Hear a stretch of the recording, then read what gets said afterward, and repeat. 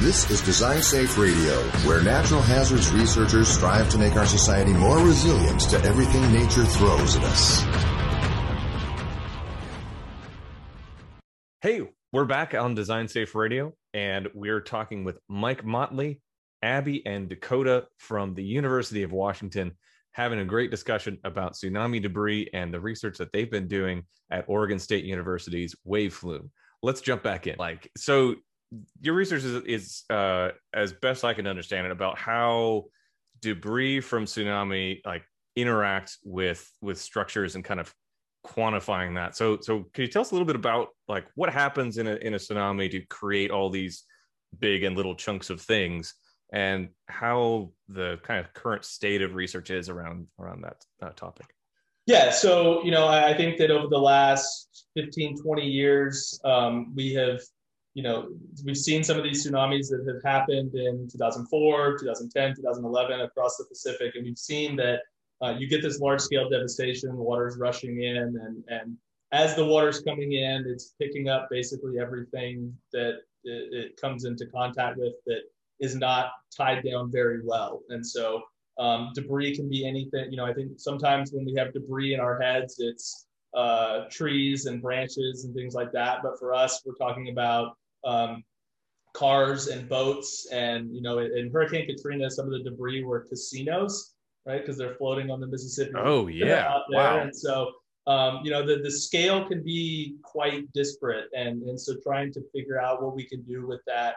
And in addition to that, we see that, houses and things like that basically turn into their individual components as the water comes through, and it creates this sort of giant field that's going to move through and change the fluid dynamics, change how everything is operating. And so what we kind of looked at was that there was quite a bit of work being done on how an individual piece of debris or a very small subset of debris would load a structure. And those experiments were very controlled.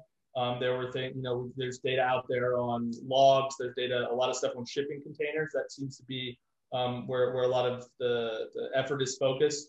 What we decided to do, we had some experiments about 4 years ago down in Oregon State at the lab, and spent the last 8 days doing proof of concept that we could actually see what it would look like if we just sort of arbitrarily put some debris into the flume.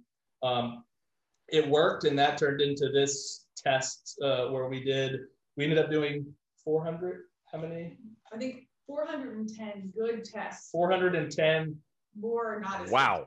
Yes, and so we had initially proposed 250, and Dakota and Abby knocked it out of the park. We got 410 waves picking up debris, taking them into the structure, and basically trying to, we're never going to simulate what it actually looks like out there. But when you're watching the videos, it's rare that you see a car, on wires hitting the structure by itself directly with sort of a frontal impact. And so I've kind of described this as embracing the chaos and trying to see what we can do there. And then, from now to really dive in and start looking at this a little bit more systematically from a statistical point of view. I think that's really where we're going to get something and start trying to see how can we predict some type of a load on a structure when if you take a house and reduce it to all the individual pieces of the house and it hits a structure, what does that loading actually look like? Because it's not going to look exactly like ramming a shipping container into it. Yeah. So can you tell us a little bit about the experimental setup at Oregon State for those who aren't familiar with the wave flume and kind of how things are set up there, the scale? I mean, it's huge. And the types of things that you're able to do there in those 410 odd runs. Yeah, so I'll talk a little bit about the facility itself. It's you can go online and see the live footage. Oftentimes the live footage is just sort of it looks like a long thin pool, but things are happening down there, and it's 120 meters long, I believe, and there's a piston at one end that moves the water and sends a wave or a series of waves, and then we designed the bottom of the flume or the bathymetry of the flume. So we turn it into a concrete beach, essentially, to make the waves break where we want. And then there's we call it the orange box. So there's a structure about 1 meter by 1 meter by 1 meter that's sitting there in the middle. It gets impacted by the wave or the debris. And so, from there, we've got pressure gauges and load cells and wave gauges, velocimeters. And then the challenge became, how do you get the debris to hit the structure? And so and repeatedly, I imagine. So I think that it makes sense for Dakota and Abby to take off a little bit, because there was trial and error and error and error. But we finally got it. And so you guys want to talk a little bit about all the different ways we tried? Yeah, sure. So I think the initial, when we did the testing 4 years ago, the initial frame, you could say, that held the debris in place in the flume was kind of just this wooden structure that was 2 by 6s kind of nailed together, and then essentially would float on the surface of the water, and then you put these neutrally buoyant pieces of debris. They're made of high density polyethylene, so it's by design neutrally buoyant. It stays on the surface of the water, and you would just kind of throw that in the square initially, and when the wave came, just kind of time it visually and lift the frame out of the water so that it's free floating by the time the wave impacts the debris. So it's kind of like setting up for a break in pool or something. Sounds like. Yeah. And so that was the initial design. We kind of took and expanded that. The other idea that came up within the design process was making the debris themselves magnetic, so that they could be attached to a frame that had electromagnets on it. The idea was that it would be, it would maintain an initial condition, or would randomize the initial condition based on the parameters that you wanted. And so we tried to do that. One of the things that we didn't account for was the fact that steel is pretty heavy, and the debris would sink with steel in it. So that was one challenge we had to work through a bit on the ground, but that's why we hired Abby, brilliant at problem solving, and we worked through that there. So, yeah. Cool. Yeah, so there were iterations of the magnets, and then it was the little things you don't think about, right? We forgot that adding a small magnet changes the neutral buoyancy slightly, and things.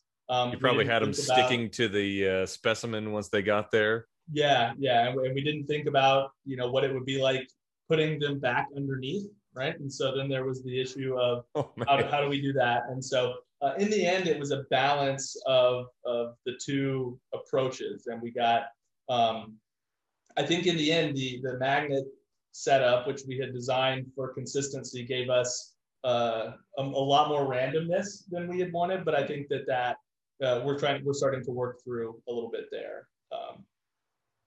And so in the end, it's drop the debris, run the wave, it moves the debris into the structure, and then we go and collect it. And Abby and Dakota go. I did it 3 or 4 times, and so they got some photos. And I can claim that I was helping, but for the most part, it was Abby and Dakota chasing them down and setting them up, and got pretty good at that by the end. I imagine you're like down there with a net and waders or something. Yeah, exactly. Waiters. Yeah, we encountered some interesting. I think Abby and I really did a lot of character building at the Flume. Abby, in particular, I hired her to help me with the getting into cold water with waiters part of the project. Yeah. And so we spent a lot of time getting in and out. And like Mike mentioned, with this particular electromagnetic frame, I guess is how we can refer to it.